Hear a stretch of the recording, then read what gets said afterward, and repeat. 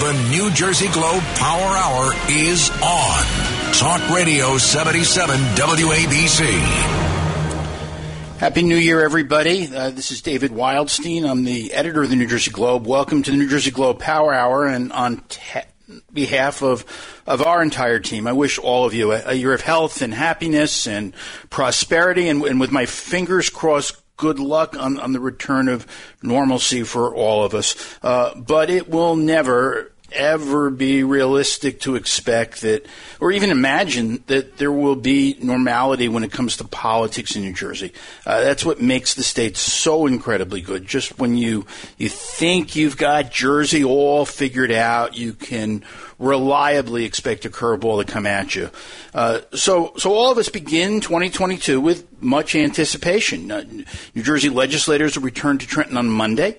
They're going to have some committee hearings in the Assembly. It's part of a lame duck session. It ends January 11th. They've got a lot to do before January 11th, and there's a good chance they won't get to everything that some people would like. But the clock stops at noon on the 11th, a new legislature with mostly new leadership take office. Governor Phil Murphy will be sworn in for a second term a week later on January 18th, and we have congressional races coming up, some that could decide whether Nancy Pelosi stays as Speaker of the House or if the new Speaker is a Republican. Believe it or not, filing deadline for the June primary is just 3 months away, and some towns have fire commissioner elections in February. So welcome everybody to Jersey, the state where politics never sleeps. And there is no better way to kick off the first New Jersey Globe Power Hour of the year than to speak with one of my favorite people, Micah Rasmussen. He is the director of the Rebovich Institute of New Jersey Politics at Rider University. Micah, Happy New Year. Happy New Year, David. Thank you for coming back. You were on last week. We had so much to talk about. An hour wasn't enough, and I'm grateful for you taking some time out of your holiday to be with us. Mike, I want to start by trying to stump you on a political trivia question. Are you ready? Yeah. So what monumental, historic event in New Jersey politics occurred 37 years ago today, January 1st, 1985? Oh, boy. This is going to be a stab in the dark. This is completely wild. No preparation beforehand. But I'm going to say Livingston mayor sworn in, maybe you? Is that right? It was. I was sworn in as a Livingston councilman. It's showing how old I am, but I was 23 years old and sworn in as a councilman in Livingston 37 years ago today. And congratulations. That's a great thanks. anniversary. It seems like so long ago, but this is my way of introducing. Coming up at 4:35, Mike and I are going to be joined by a very special guest, Sean Klein. He's the mayor of Livingston right now. He's got my old job. He was in elementary school when I first won a council seat. Mayor Klein's incredibly smart. He's a forward thinker on some massively important issues facing the state. So you're not going to want to miss what he has to say. And Micah, the number one topic I've been hearing about between Christmas and New Year's is congressional redistricting and the logic of the tiebreaker who picked the Democratic map, former New Jersey Supreme Court Justice John Wallace. This is bizarre, isn't it? Yeah, it certainly is. And, the fact that we spent almost a full hour on it last time and we still haven't said anywhere near everything that needs to be said, it was a bizarre statement that he made. And really, this is what blew the whole thing up in everybody's minds, is when he came out in the public hearing and said, I'm voting for the Democrats' map this time because last time the Republicans had their map. And this flew in the face of the entire process that he had laid out, all the standards that he had laid out. And I think as I've reflected more on it and talked to some more folks, I think we've been both a little hard on him and also not hard enough. Because on the one hand, he didn't really just say that he did a coin flip and this is what I'm doing and this is what I'm going with, right? He also said he was picking between two maps that he had judged to both having met his criteria that he laid out. And so from that perspective, it wasn't like one was a dog. He was picking between two that he felt were both equally meeting his objectives. Well, let me do this just for people who understandably right before on Christmas Day missed this show. Let me ask Diego to play the clip again of exactly what Justice Wallace said. In summary, both delegations aptly applied our standards to their map. In the end, I decided to vote for the Democratic map simply because in the last redistricting map it was drawn by the Republicans. Thus, I conclude that fairness dictates that the Democrats had the opportunity to have their map used for this next redistricting cycle. So, Micah, there's no doubt Justice Wallace, very smart man, respected jurist, but he's 79 years old, and what I keep getting from people that were part of this process is this wasn't a good fit for John Wallace. Yeah. What I keep on hearing over and over again is that he was not engaged. And he was checked out. And you know what? In a way, we almost, and this is where I think, maybe you got to give just a tiny fraction of fairness. In many ways, the process was exactly what you'd expect from a judge. He wants to reduce his role and his decision down to the cleanest, smallest question possible. Choose between two maps. Make it a binary choice. But when you do that, you're picking one of two party-drawn maps. And it's very clear that we could have done a lot more than that. We had these Princeton gerrymandering folks who staffed him. They certainly had the capability to carry forth the standards and the criteria that they judge maps on around the country. They've not been shy about using those parameters anywhere else. And yet, here, their role was simply limited to informing Wallace on which of the two-party maps was going to better meet the criteria he set forth. So right before, I think it was on the day before New Year's Eve, the 30th, Republicans filed a lawsuit. And they filed it based on exactly that, this judge's philosophy of his statement, his words. I chose this map because it was the Democrats' turn. Republicans won last year. Is this lawsuit, you think it's going anywhere, or you think it's more just window dressing to show Republicans they're putting up a fight? Yeah, it's the latter for sure. I mean, this is all about, and you mentioned Nancy Pelosi early on in your introduction. Listen, this is all about national power and how this fits into the midterms. And, I think that the New Jersey Republicans needed to save face. They lost the map. Now, keep in mind, and I think they're responding to the fact that they lost the map and their map wasn't chosen. But that statement notwithstanding, the map notwithstanding, I guess I wonder whether you have any more of a sense now, more reflection, more time to look at it and think about it, as to whether, in my mind, the GOP got a lot of what they were looking for, right? They set the highest standard all year long. The highest priority that they set was they wanted a better district for Tom Kean. That was going to be their top priority. They got that. And they got that. They got that. Right, they got that. Exactly. They wanted to shore up Van Drew, which they certainly did. Congressman Smith, Chris Smith, got a more Republican district. It's certainly maybe not the one that he would have chosen. It's maybe not pretty, but he got a more Republican district than he had. So, Van Drew and Smith getting more Republican districts, that's the flip side of improving Andy Kim's district. So I don't see so much that they really lost out, other than the fact that their map wasn't chosen. I wonder whether. But it's opportunity cost, right? I mean, it's David Wasserman of the Cook Political Report, the number one nonpartisan analyst of House races in the country. He's already put Mikey Sherrill and Josh Gottheimer on the safe Democratic list. He looked at those districts, right, and he says Republicans don't have a chance. He has Andy Kim, right, who had represented Ocean County, and Jack Ciattarelli won his district by 14 points. Donald Trump won that district narrowly, but he won it. And now Kim is a likely winner. Is this just, is this a map where they may pick up one seat, but now they're thinking, wow, we could have gotten more?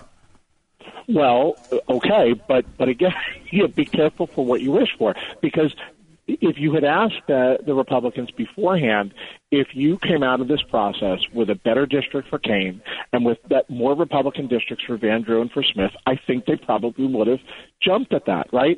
So now that they got that, they want to say, well, what else could we have gotten, right? And so in a way, this comes from having a short list of desires and a short list of priorities, which is what they had by all accounts all year long. Once we got beyond that, what else were they looking for? I really think that's the problem that they faced. I think the big loser in this map, if I could say, is competitiveness, right? We know that that's what's going on. We know that these are safer seats on both sides of the aisle. But you know what, David? That's not a New Jersey phenomenon. That is a nationwide phenomenon. We are seeing that across the country, true. Right? Yeah, that's true. But I want to ask a question about John Wallace, and tell me if you think this is unfair. But the role of the tiebreaker was supposed to be the independent member. Doug Steinhardt, the Republican chair of redistricting, said, don't kid yourself. It wasn't a tiebreaker. It was simply John Wallace was the seventh Democratic member. One of the things that I've looked at since this map was done was the influence. I remember, Wallace comes out of a firm with huge ties to the South Jersey Democrats, but I looked at campaign contributions made by the justice's wife this cycle to a Democratic House member whose district was drawn, to a federal PAC called Stop Republicans, and Micah, more concerning to me. And I'm not casting any aspersions on John Wallace. Like I said, decent, honorable man. But when his wife ran for mayor a couple of years ago of Washington Township in Gloucester County, she got huge donations from the same Democratic power brokers that were vested in this map. I mean, Steve Sweeney gave her $8,200, and his Iron Workers Union contributed, and Gloucester County Democrats like over $30,000. Bonnie Watson Coleman, and this is no reflection on Congresswoman Watson Coleman, but she gave over $8,000. So you're not talking about tiny little contributions. You're talking about tens of thousands of contributions to the tiebreaker's wife. And I guess my question is this: if a matter had come before John Wallace while he was serving as a judge, and one of the parties involved had these kind of ties to a member of his family, would he have recused himself? Right. Well, isn't it ironic that we're talking about this on a day that Chief Justice Roberts of the Supreme Court of the United States is saying that judges across the country in the federal judiciary have to be more careful about financial conflicts of interest? And that is a very valid question. Should he have taken on this role, knowing that that he had these potential? Remember, it's not actual conflicts; it's appearances of conflict that are the standard, right? And so, so maybe he should have taken a walk on this one. Maybe he should have said, to the Democrats who chose him. And it's important to remember that the Supreme Court of New Jersey didn't just pick him out of a hat. They picked between the Republican and the Democratic choice to be the independent member. And so the Democrats put him up. Maybe he should have said to the Democrats, no thanks, I'm not doing this. And I think that may be right. I think that may be the lesson going forward is that he should have said, this is not a good job for me. I don't have institutional knowledge of politics. I've been a judge for nearly 40. I was a judge for 30 years. I don't have the command of geography. I don't know. I don't understand technology. But look, these are lessons learned, and every 10 years we get a lesson learned, and the question is whether it'll repeat itself in the future. But I'm speaking with Micah Rasmussen, the director of the Rebovich Institute of New Jersey Politics at Rider University. Micah is generously offered to stay on with me the whole hour. We've got a lot to talk about, so don't go anywhere, please. This is David Wildstein. I'm the editor of the New Jersey Globe, and you're listening to the New Jersey Globe Power Hour on Talk Radio 77 WABC. The New Jersey Globe Power Hour is on Talk Radio 77 WABC. Welcome back. It's David Wildstein. I am speaking to one of the smartest people I know, Micah Rasmussen, the director of the Rebovich Institute of New Jersey Politics at Rider University. Micah, I want to ask you. This is not a big statewide global issue, but it deals with an election in Old Bridge, New Jersey, in November. And I don't know if you've seen what's happening there, but a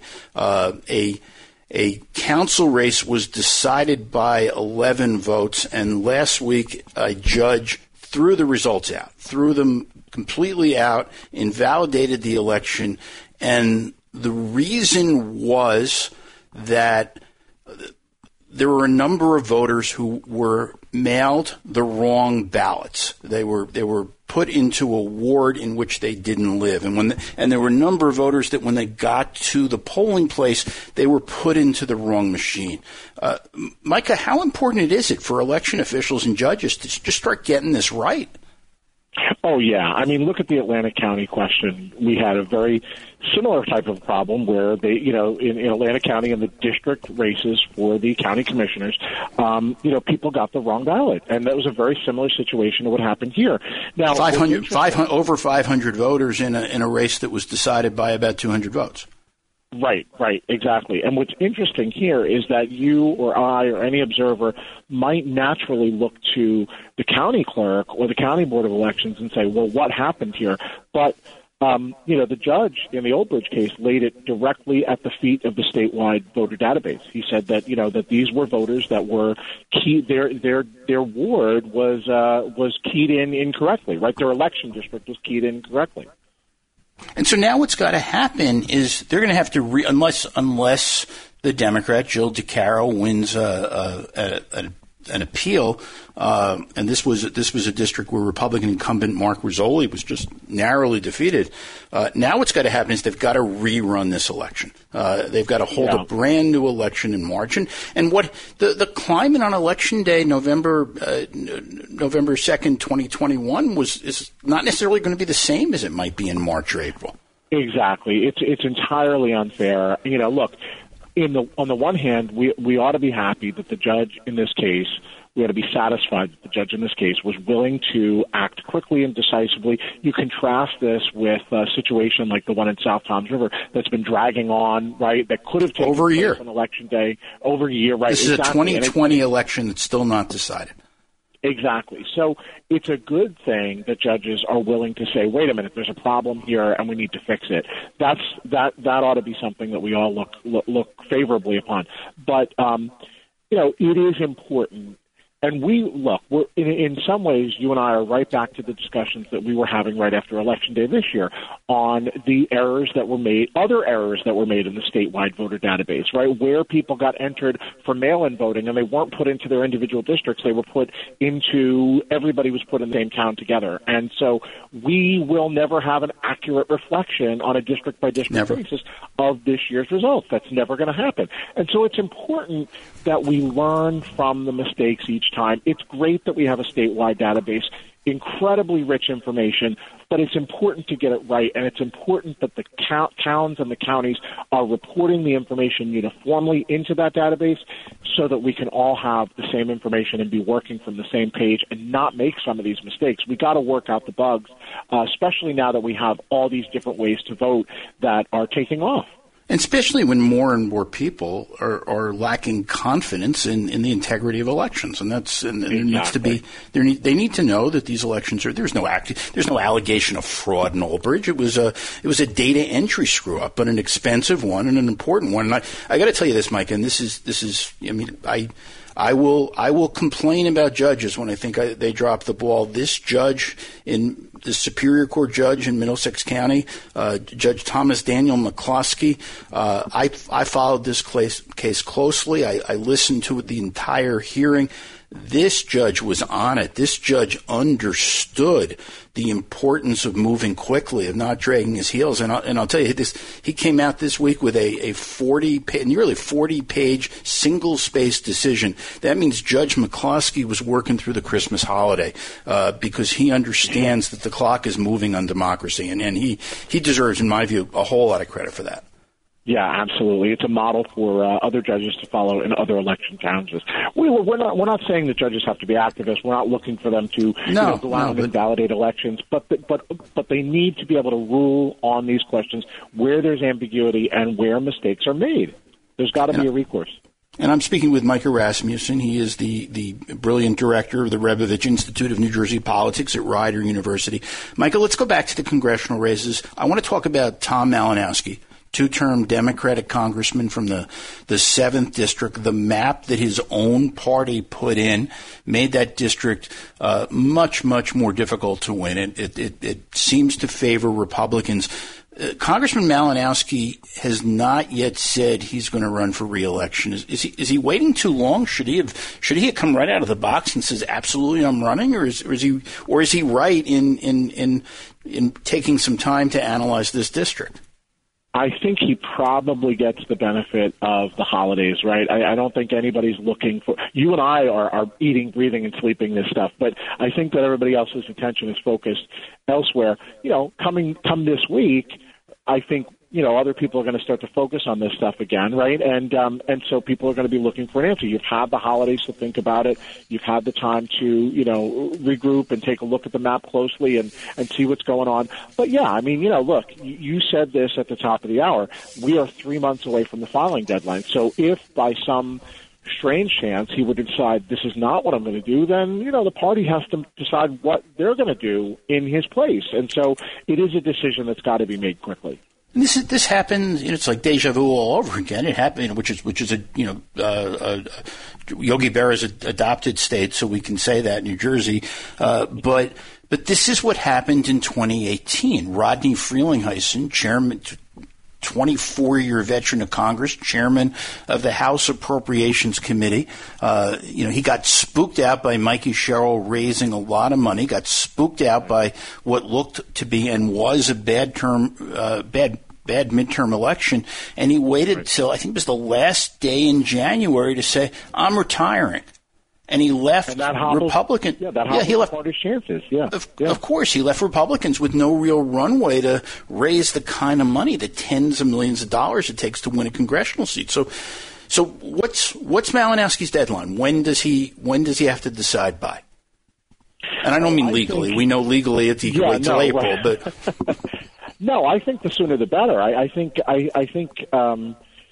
Especially if he runs, he's got to start projecting strength. He's got to start projecting that that he believes he's got a shot at this.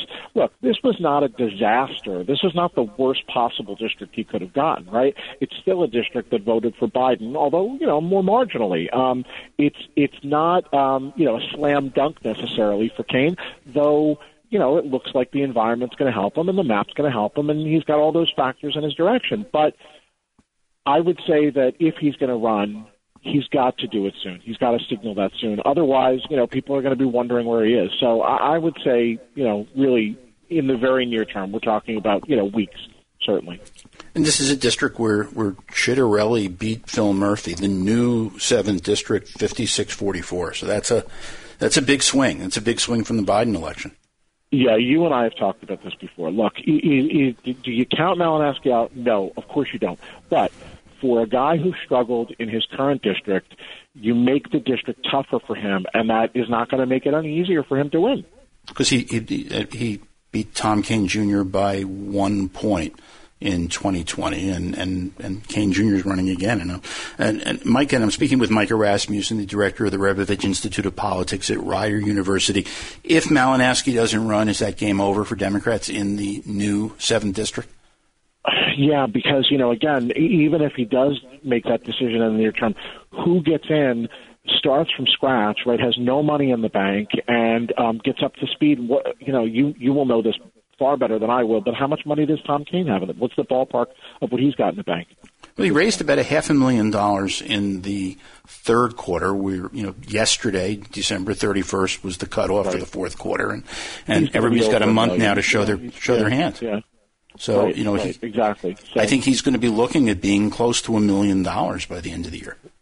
Right, exactly. And so any challenger who comes in whose name is not Malinowski is going to start from zero and have to, really come up to even, but also as they're coming up to even, Kaine is not stopping and waiting. He's continuing to push forward. So, you really start to see some of these challenges that, that you have in any sort of a challenger capacity in terms of getting up to speed. And time is the biggest enemy that you've got. It's the biggest shortfall that you've got. And I see it being hard for the Democrats if he does not run. Yes, I do. Don't you? So Micah, let me ask you another question. Micah Rasmussen from Rider University. Today's New Year's Day. It's traditionally the start of that swearing-in week where municipal and county governments reorganize. Steve Fulop, mayor of Jersey City, is being sworn in at 5 p.m. today for a third term as mayor. He's being sworn in by North Ward Newark Councilman Aníbal Ramos. Fulop today delivered the oaths of office to mayors in Edison and in Hillside. This is unbelievable, isn't it? I can't help but think, that is this now the official start of the 2025 governor's race? Fulop is for sure. Fulop's in Middlesex. He's in Union. Other than the fact that we already have a declared candidate, Steve Sweeney. Well, we have two declared candidates. Steve Sweeney declared, and Jack Ciattarelli, in his concession speech, says, "I'm coming again." And by the way, I do say this tongue in cheek, but he could rightfully claim Justice John Wallace's endorsement because Ciattarelli lost last time, so he should win next time. But is this? Look, as we look at the as I read your year in review, which was just amazing. And thank you so much. And always, and thought about all these, the exciting races, and really the governor's race, and how you talked about how it was one of the most fun and most to watch and follow of the last 50 years. I thought to myself, well, first of all, that's because you covered it. You really made it fun for all of us, which is great. And I know I'm thanking you on behalf of all your listeners because, all of our listeners, because it's fun every day. You've done it again, and I know you know this, but you're the must read. You're the guy who we turn on and read first, and so it's great. But thank you. We are headed into what looks like another fun one, and the more the merrier, right? Certainly, Fulop it's an amazing story. His comeback, where he was a year ago, 2 years ago, and to see him back in the mix just shows that you only go away if you go away, right? You stay in the game and you fight your way back and you claw your way back. All of a sudden you're back in the game. So it is amazing. And Steve Sweeney's going to follow that same model. So it's going to be a really fun one to watch. And, of course, we're going to be able to watch it for the next 4 years. So who else should be watching? Who else? Lieutenant Governor Sheila Oliver reelected to it, and she's now run statewide twice. Former Assembly Speaker Mikey Sherrill, I hear. Assembly Speaker Craig Coughlin. Who else should we be looking for on the Democratic side as people start to maneuver over the next couple of years? Well, I think the Newark mayor, Baraka, certainly has to be counted in. We spoke with him about this when he was on campus last month, and he said, he really looks forward to going around and having. He didn't say he's a candidate. He said he's running for mayor, running for re-election for mayor this May. But he said, that we really need to be having some of these debates statewide, and that it'd be a lot of fun to do it. And he would do it whether or not he thought he was going to win. And so, it certainly sounded to me like it's something that he's thinking about, and I wouldn't count him out. But I think that one thing that comes from Steve Sweeney's loss is that nobody is going to clear this field. And so I think you're going to see a tremendous amount of interest from around the state in the nomination, don't you? I do. I think you're right, and ain't nothing better than a New Jersey governor's race. So I'm glad. Personally, I'm glad it's starting early. I am speaking. Look, Nick. I'm sorry to interrupt you, but look at Nick Scutari and the meteoric rise that he has had. You certainly can't count him out. Include him in any discussion as well, right? No, and Republican side. Jack Ciattarelli is probably the front runner, but you've got new names coming in. Michael Testa Jr. A lot of new leadership coming in the legislature. So I am speaking with Micah Rasmussen, the director of the Rebovich Institute of New Jersey Politics at Rider University. He's going to join me.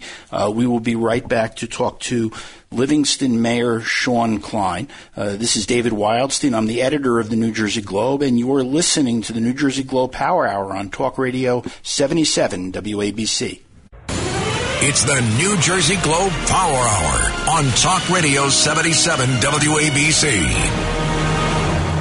Welcome back again. It's David Wildstein. I'm the editor of the New Jersey Globe. We are having some technical issues for which I deeply apologize. I am again joined by Micah Rasmussen, the director of the Rebovich Institute of New Jersey Politics at Rider University. We are trying to get Mayor Sean Klein of Livingston on the phone. I'm on the phone. Micah, Oh, is Mayor there? Yes. Mayor, are you on? Great. I'm on. Happy New Year, Mayor. How are you? I'm good. Happy New Year. Thank you. And you are, and we're on with Micah Rasmussen of Rider University. Happy New Year, Mayor. Happy New Year, Micah. You are you are the mayor of Livingston, New Jersey. It is a great job. It is the one that I was sworn into, Mayor, exactly 35 years ago today. So it's a very special position. I do have to ask you though. Last time I was driving through Livingston, I passed Town Hall. I did not see a statue for myself out there. Is that in the works? I mean, it's the first suggestion we've had of it. So now that you've had the idea, we can try to push it forward on the council. I do remember you, of course, from your days as mayor. I was younger than you, and I remember you were in elementary school coming around to the schools, and you certainly made an impression even on a young student at that time. Well, thank you. And then, Mayor, Livingston's had an outsized impact on New Jersey politics, hasn't it? I think it has. I mean, I call Livingston the land of governors, right? We're named after the first governor. We've had two of the most prominent nationally governors that have come out with Christie and Kane. Brendan Byrne lived here for a little while towards the end of his life. So I think that when you look at the gravity of Livingston and where it places itself in the state, we punch way above our weight. And look, I mean, I look at even today. I mean, New Jersey's partly run by Megan Coyne. She's a Livingston native, aide to Governor Murphy. She runs a phenomenal social media account, NJGov. If you don't follow them on Twitter, you absolutely should. You've got Raj Parikh, one of the best election lawyers in the state. You have County Commissioner Pat Siebold. She's been the Democratic chair since 1975. She is extraordinary. I remember when I was younger, I wish she wasn't quite as good as she was, but she is excellent. So you've got a lot of people there that just really show a lot for the state. Well, I think that Livingston's always had it's always been a forward-thinking government. It's always been the kind of place where we've had great schools and wonderful communities. And when you have people from many different backgrounds coming together in that situation, there's great product that results in it. And Micah, Micah Rasmussen, I want to go to you and see if you want to ask a question to Mayor Klein. Well, I do, but can I just ask to what extent you claim credit for Dick Cody, right, another governor, right, and while he doesn't live in Livingston, his office is there, right? So you've even got that correct. That's true. Yeah, I mean, listen, we can take some credit for Governor Cody because he's represented us in the Senate so ably for so many years, and we've always supported him as a township. So we will definitely take credit for him if someone will give us that credit. That's great. So I'll ask you the first obvious, the obvious question, but how has it been to govern during COVID? What's that been like? I mean, COVID, so I feel like this has not been a year of fixing potholes and making sure that the water's running when you turn on the tap, right? There's been such big issues that have impacted not just Livingston, but, townships across New Jersey and the country. And as mayor, and as part of our council, we've had to deal with these issues. It's very trying on everyone in a similar way. Of course, we have a great medical center, Cooperman Barnabas, the flagship center for Barnabas Medical Institution, and we feel it all the time. It's just been very hard. There are festivals and events that we've canceled, and it's very upsetting for us to cancel them, and it's very we certainly hear about it on social media. But this is what it is to govern in these kinds of times. It's just there's been COVID's one example, and you look at climate change. We had a 1 in 1,000 year storm in Livingston. We had 9 inches of rain in over a few hours. And it was horrible the next day to see everyone's basements. I get so many emails from people who newly renovated their basement with just all their stuff just out in the front yard. Just waiting for garbage men to come and collect it. So it's been a difficult year. There's no doubt about it. But it's been an important year to provide good government, and we've been able to do that in Livingston. And Mayor, when we talk about climate change, I mean, this we're not talking about just a global issue. You specifically have really taken the bull by the horns on climate change and clean energy issues. What's going on in Livingston in terms of your goals of creating clean energy? Well, I think there are a few different places that we've been able to act on that. I think one of the most important places going forward is green development of buildings. I think it's a sad fact that New Jersey leads the nation. At least I heard as of a year ago, in losing their young people to other states. And if young people care about this issue and they want to act on it, and if Livingston is going to attract the best and brightest, which we always have done before, we need to have green housing stock. We need to have buildings that are have better requirements on their insulation and have solar attached to them, and have charging for electric cars and all the rest of the things that we can do to decrease our carbon footprint. And when these when we've had developers come in, we've negotiated for these things, and we've given them some perks in order to extract these sort of green components to their buildings.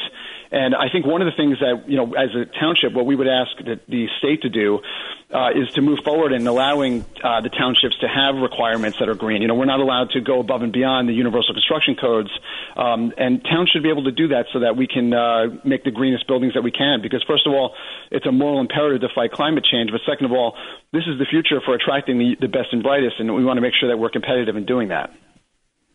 So let's stay on the green theme for a minute here, a different kind of green. Every mayor and every town across New Jersey has had to deal with and grapple with questions about the legalization of marijuana this year and what they're going to bring to their town. How has Livingston been dealing with that?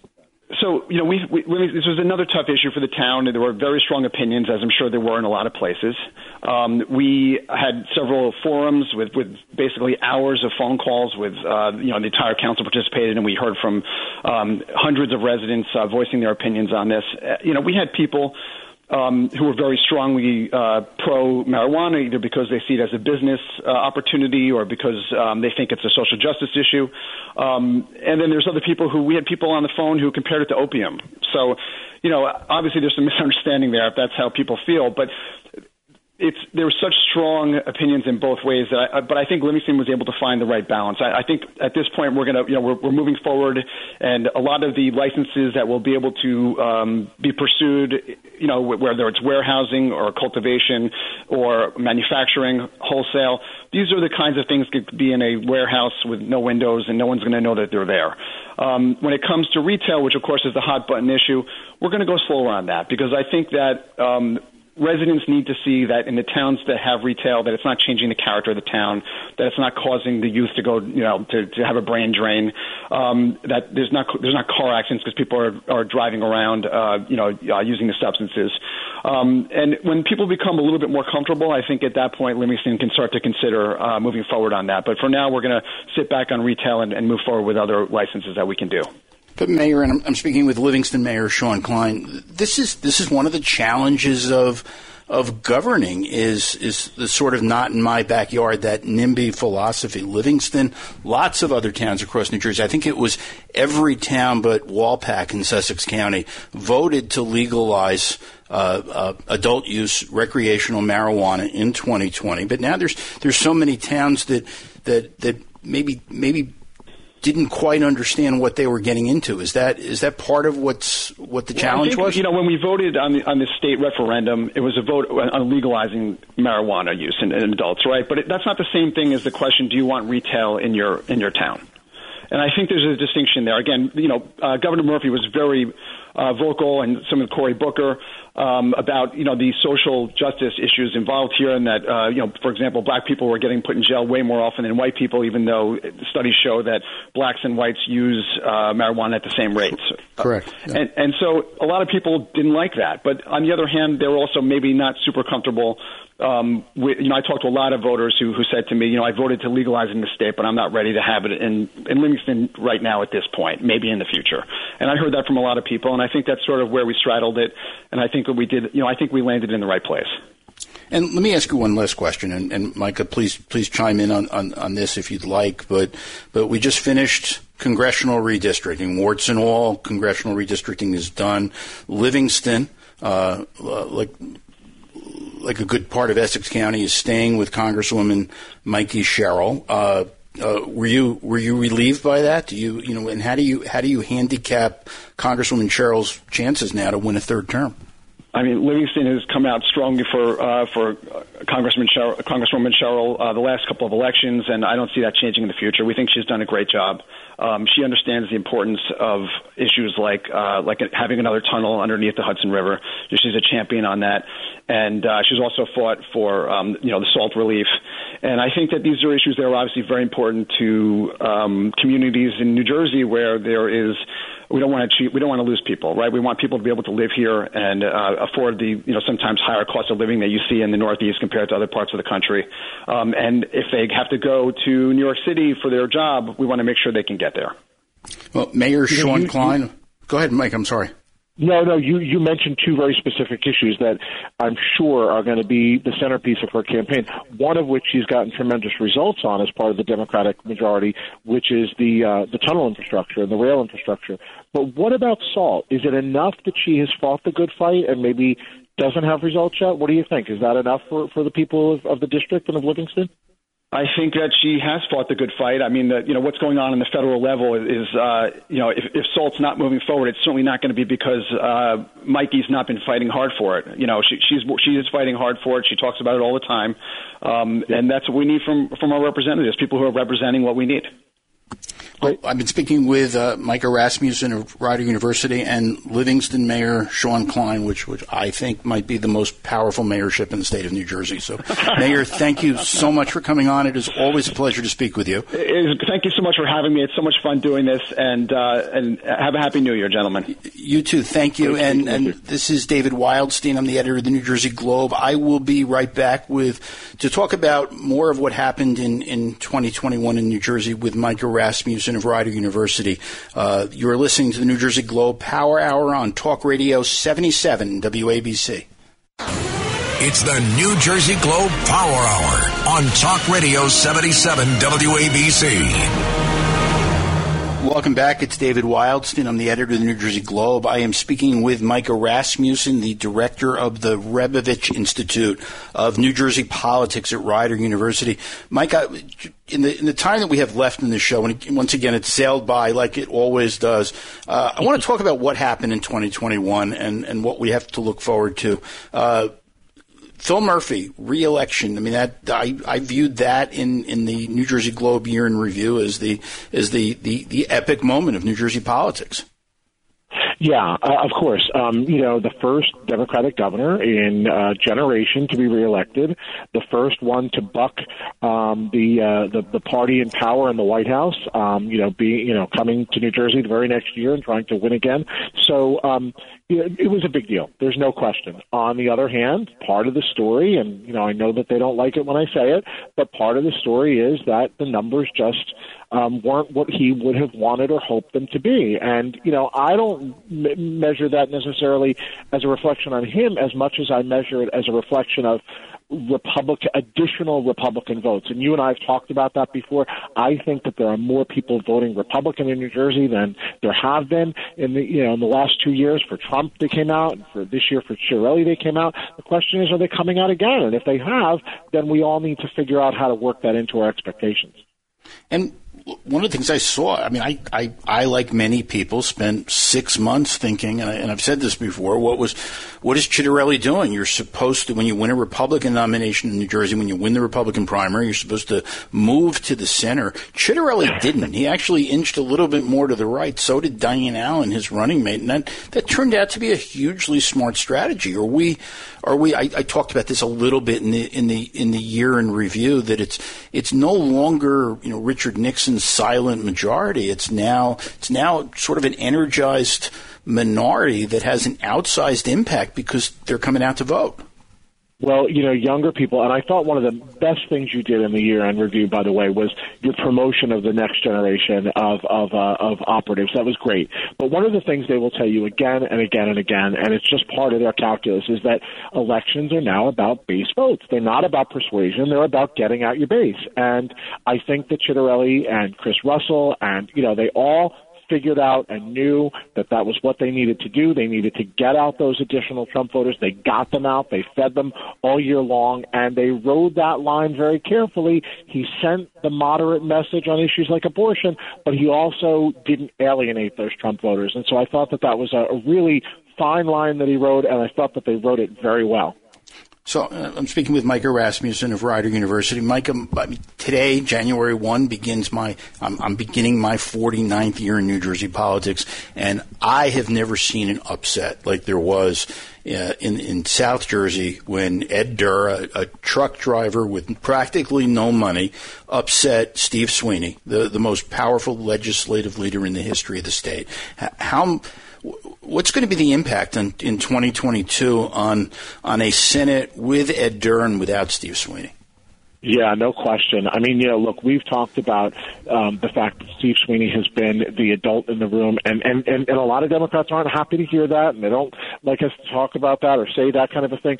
But look, he's been the moderate voice in the party and the moderating voice in the party for a long time, and it's not important just because he's a moderate or just because progressives don't win or holding him back. It's important because he's reminded the party of the need to win, of the fact that the party needs to be just more than red meat for progressives. And so without that voice, what kind of an impact does the Democratic Party just continue to run left? Scutari certainly has indicated that he's coming from the moderate wing. How does that play out? How does the power shift change within the party with Governor Murphy going forward? It's certainly going to be different. There's no question about it. And Nick Scutari, Craig Coughlin, they are, they're both veterans of the legislature. They know how that place runs. Just because Steve Sweeney's a new Senate president, just because Nick Scutari's new as Senate president.